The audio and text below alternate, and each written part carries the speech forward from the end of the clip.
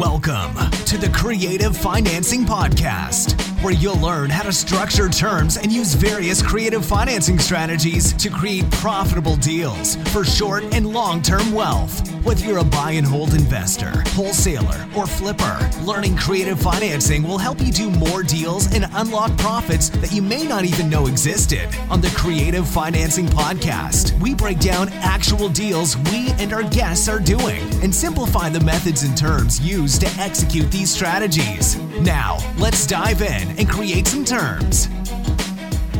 Hello and welcome to the Creative Financing Podcast. I'm your host, Jonathan Gallegos, here with Jeff Rappaport. And guys, the first thing we wanted to mention on this episode is if you have not gotten the step-by-step video already that goes over offer structuring on a single-family home, start to finish, step-by-step, right through the exit strategy. Jeff put this together, and we have a lot of people ask about the video, and they tell us that they've listened to every single episode, and they still don't know about the video. Text CFP or Creative Financing to our hotline number, which is 877-409-8090. Again, 877-409-8090 to get that video. We just wanted to mention that right up front so that you know about it. Guys, today we are continuing on our pop quiz series on deal structuring. This is where Jeff is presenting questions to me, and then we're using solid examples by plugging numbers into our calculators and to go over these examples to hopefully solidify the application of what we're talking about here. So if you're able to follow along with your calculator, we always advise you to do so. On our last episode in the series, we talked about, what's enough equity to have in a deal to make it work? What do you do with properties with very little equity? Can you raise the price? If so, what's some things you need to be aware of? So go back and listen to that if you have not already, and we'll keep moving forward here, Jeff. All right. So, Jonathan, here's a bunch of very general questions, but at some point, you got to understand how to answer these questions. I'm going to be really curious to see where you go with these. How do you determine the length of term you should ask for or offer a seller?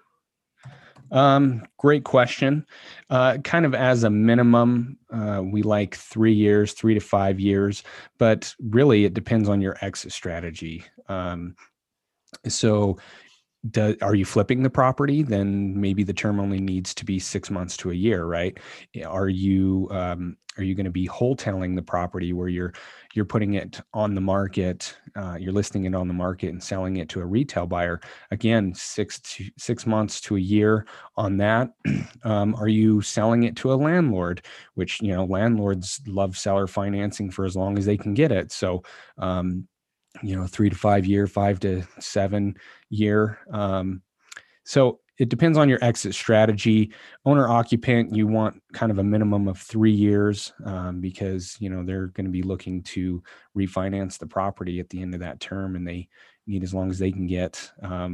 So to answer your question, how do you determine it? It depends on your exit strategy. It depends on your buyer, right? Who you're selling it to. Yeah, and I think that's a great answer. So it certainly has something to do with your exit strategy. Would it also maybe have to do with the seller? Yes. Yeah. So, it has to work for them too. Right. So we may need to either just ask. All right. So, but we've already explained to you that we buy properties one of two ways, cash or terms.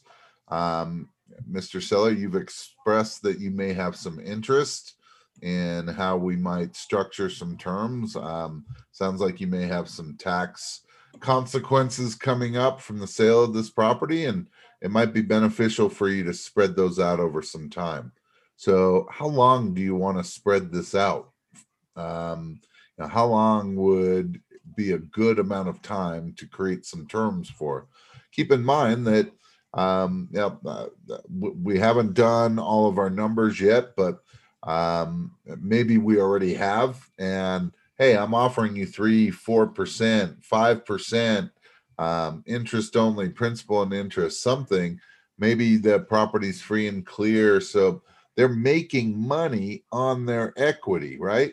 And they're making 3%, 3.5%, 4%. Right now, leaving their money in the bank might be 0.5% and 1%. So, hey, Mr. Seller,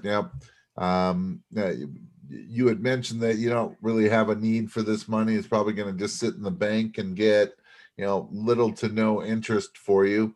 Would it make sense to make this money work for you and continue to have it make more money for you? Help maybe offset some of that tax consequence that you're going to have? Yes. So, we want to see if we can dive a little deeper with the seller and still use our exit strategy. Now, I don't need to have a lot of this conversation if I already know this is more of a fixer upper, and I'm either going to wholesale it or I'm going to rehab it, and I only need to go get 6 months, 8 months, whatever, short-term financing. I don't need to have these discussions. If it's looking at more of a an owner occupant or a landlord situation, then I may want to have those conversations so I know how to structure them. Yeah. What about the down payment? And, we mostly talked about this. You probably can answer this really quickly, but how do you determine what to offer down payment wise? Well, you want to get in light, so as little as possible is always the answer. So, and we talked about an owner occupant. Let's now talk about like a landlord.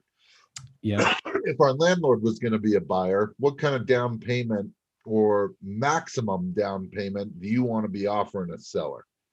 So maximum probably around that 10%. You can go up a little bit with if you're selling it to a landlord, because landlords can pay up to 15 or even 20% if the terms are good. I mean, if a landlord is finds a property, goes out there, gets a traditional loan as an investment property, they're going to be paying 20 to 25% down.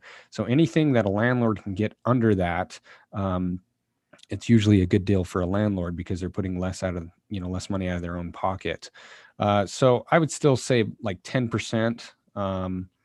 And that way that gives you a little room to mark it up to your landlord. But probably, again, if you can get, 5% down, 7% down, you want to go as low as you can, and have it still work for the seller, right? If the seller needs 40,000 down and you're only offering 10, it's probably not going to work. Yep. And I think that was a great response. And sometimes we can even go a little more than 10, right? I mean, if we have a $500,000 property, landlords will pay anywhere from 15 to, let's say, 25% down. So, but why would they pay 25% down? Because the rest of the terms are super good. Yeah, and the cash flow might be excellent for them. Or maybe this landlord has used their FHA loans, that they've got 10 FHA loans in their name, and they can't, they're going to have difficulty qualifying for another.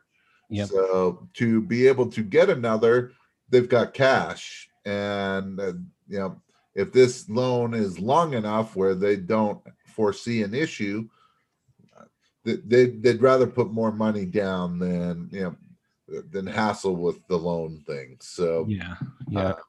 So if you understand some of those things up front, it allows you to determine, hey, when you can offer a little more and when you've got a little more leeway, maybe in negotiations with the seller. Right. I can tell you that both my acquisition guys, when they bring up terms and they have a conversation about it, they will ask something like, so it's pretty typical when we set up terms with a seller that we put little to no money down. I assume that's going to work with you. And if the answer is yes, awesome, right? We literally just got little to no money down deal on the property just because we asked.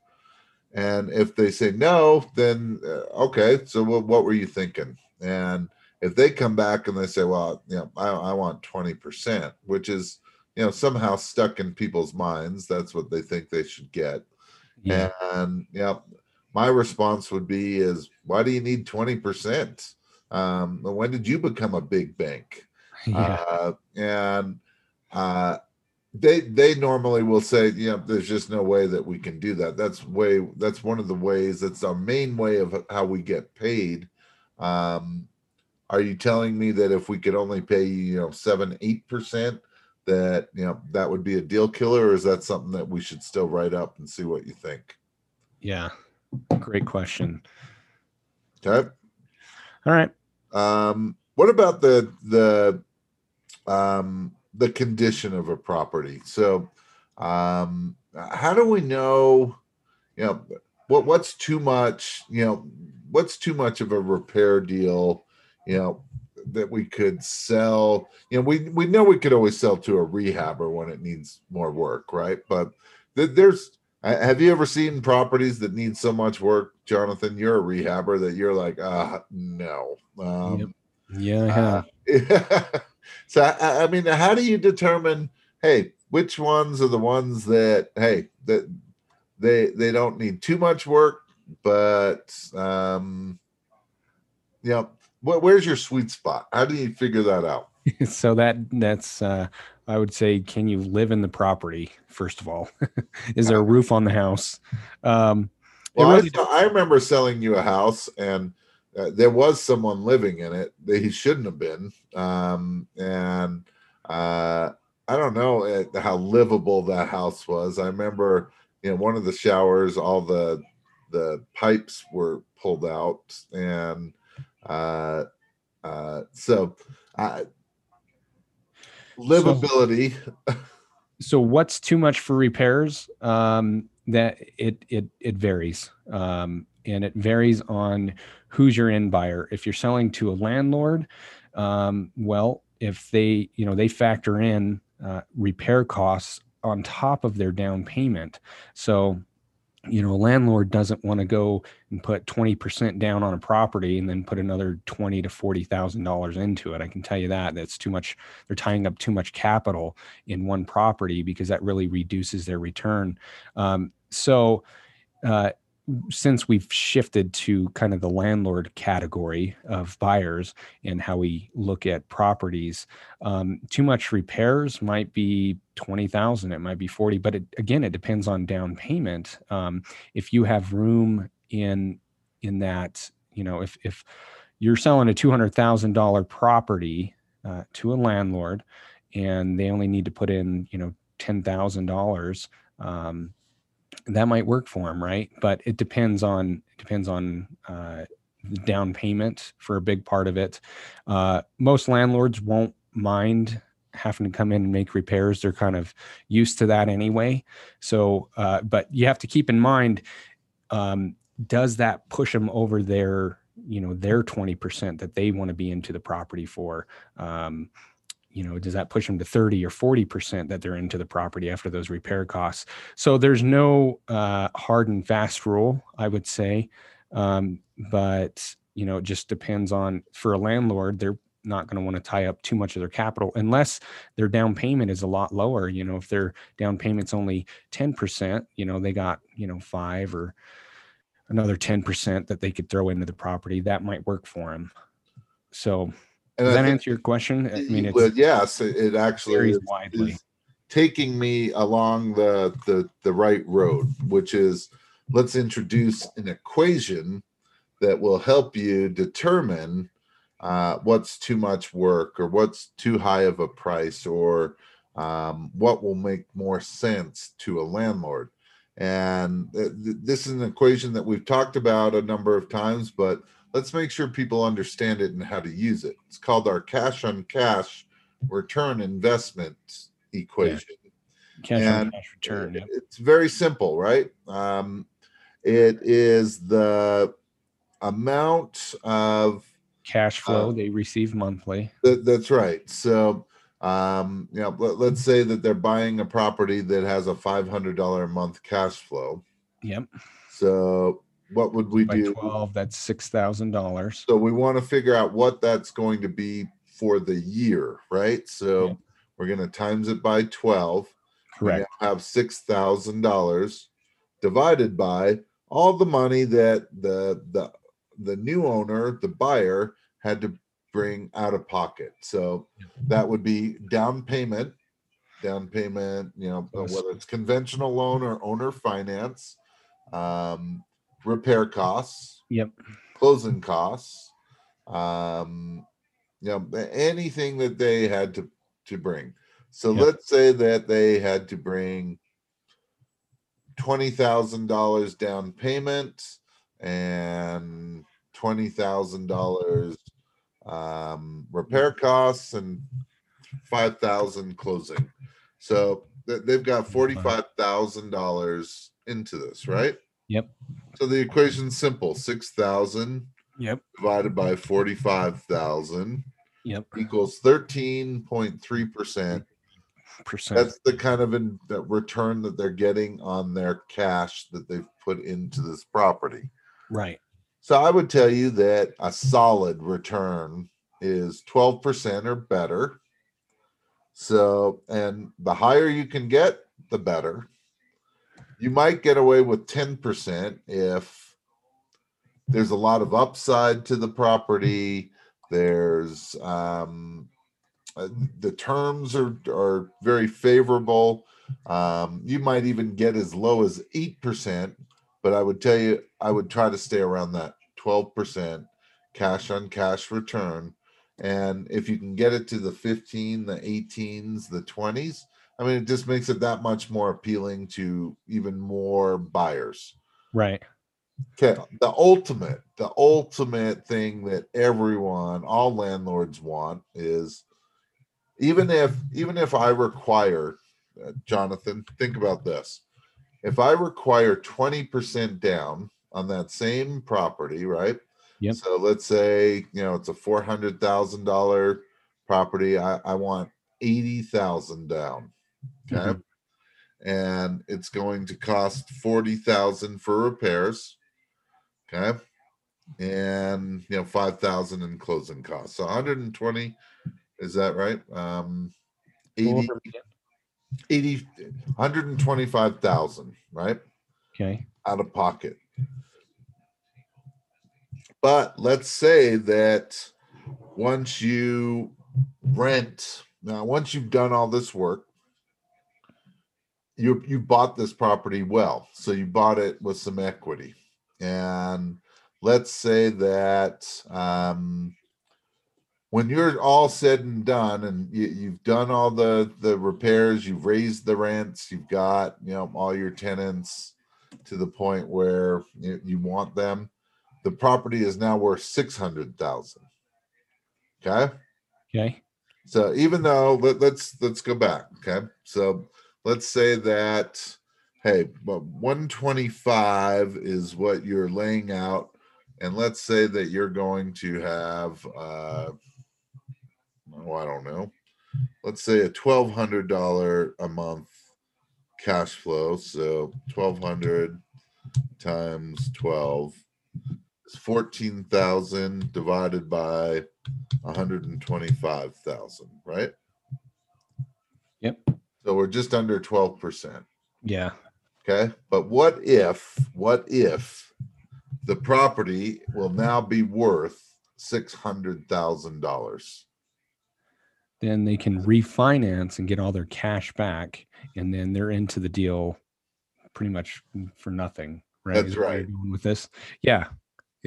So great point, because you can make deals work that, the initial down payment might be high. If it's 20% plus repairs plus closing, I mean, they could be into it 25%. But if they're able to, at the end of stabilizing the property, do a cash out refinance and get the cash out that they put into it, then it's a great deal for them, because then they're essentially into the property after that, refinance for nothing or close to nothing, right? Or significantly reduces the percentage that they're actually into the property, which increases their cash on cash return.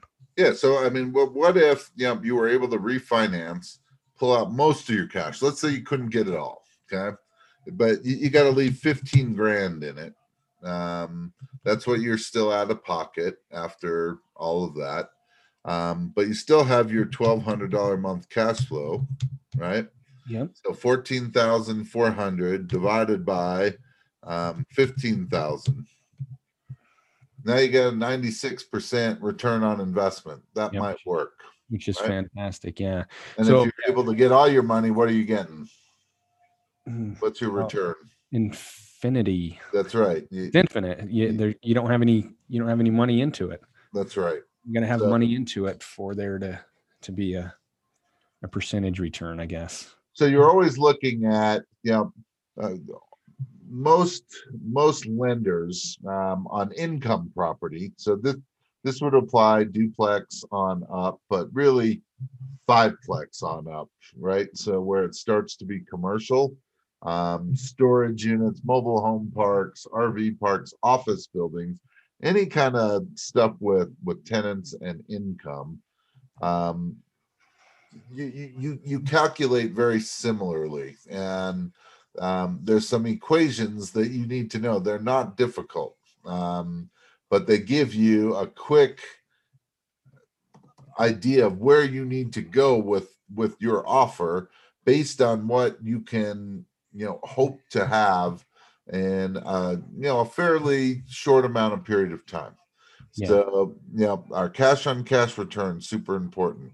Our cap rate, which would be our net operating income, so all of our income minus Expenses. times some vacancy, whatever that might be, minus all our expenses, which would be, hey, this is why cap rate doesn't work super well with residential type properties.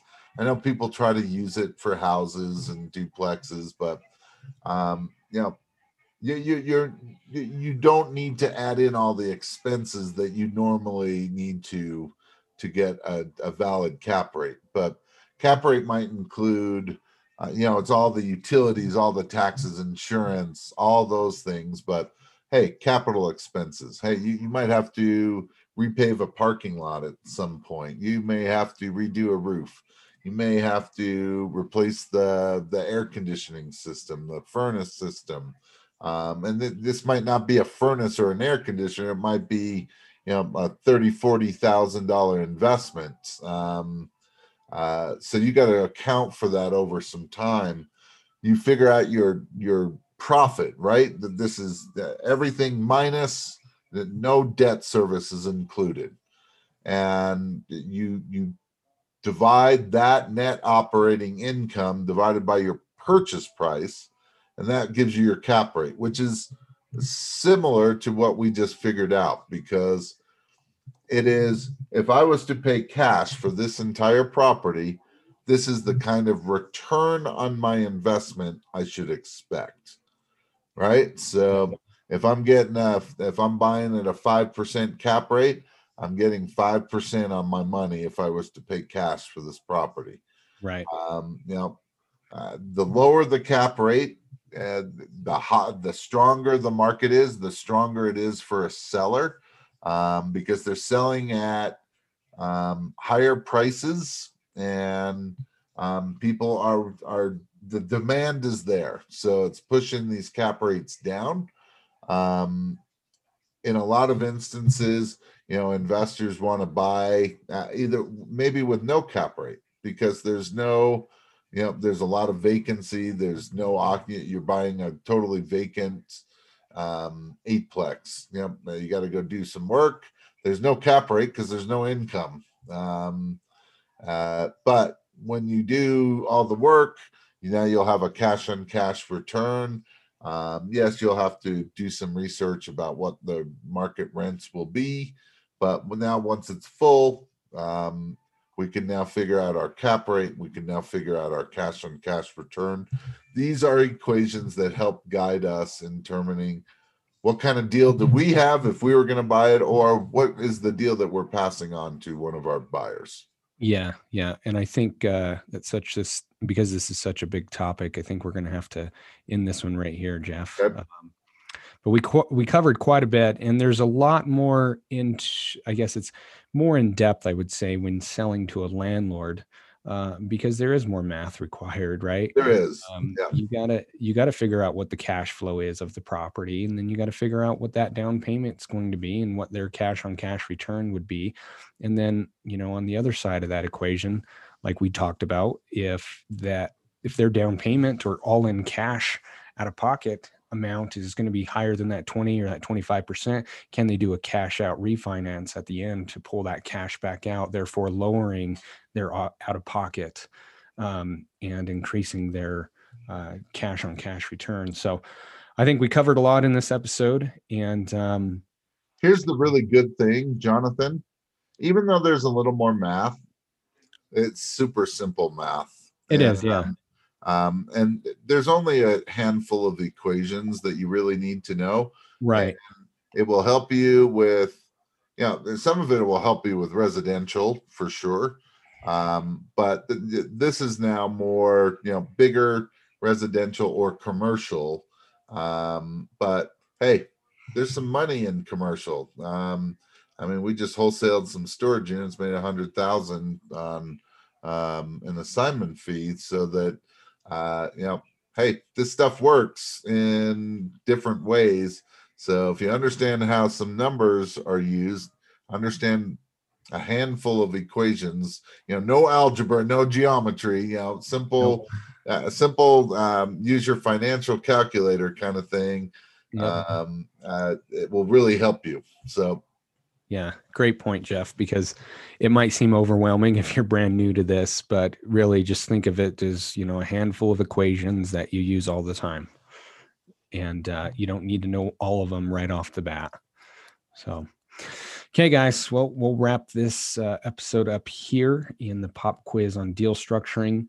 Hope you guys are gaining a lot from this and hope you're able to follow along.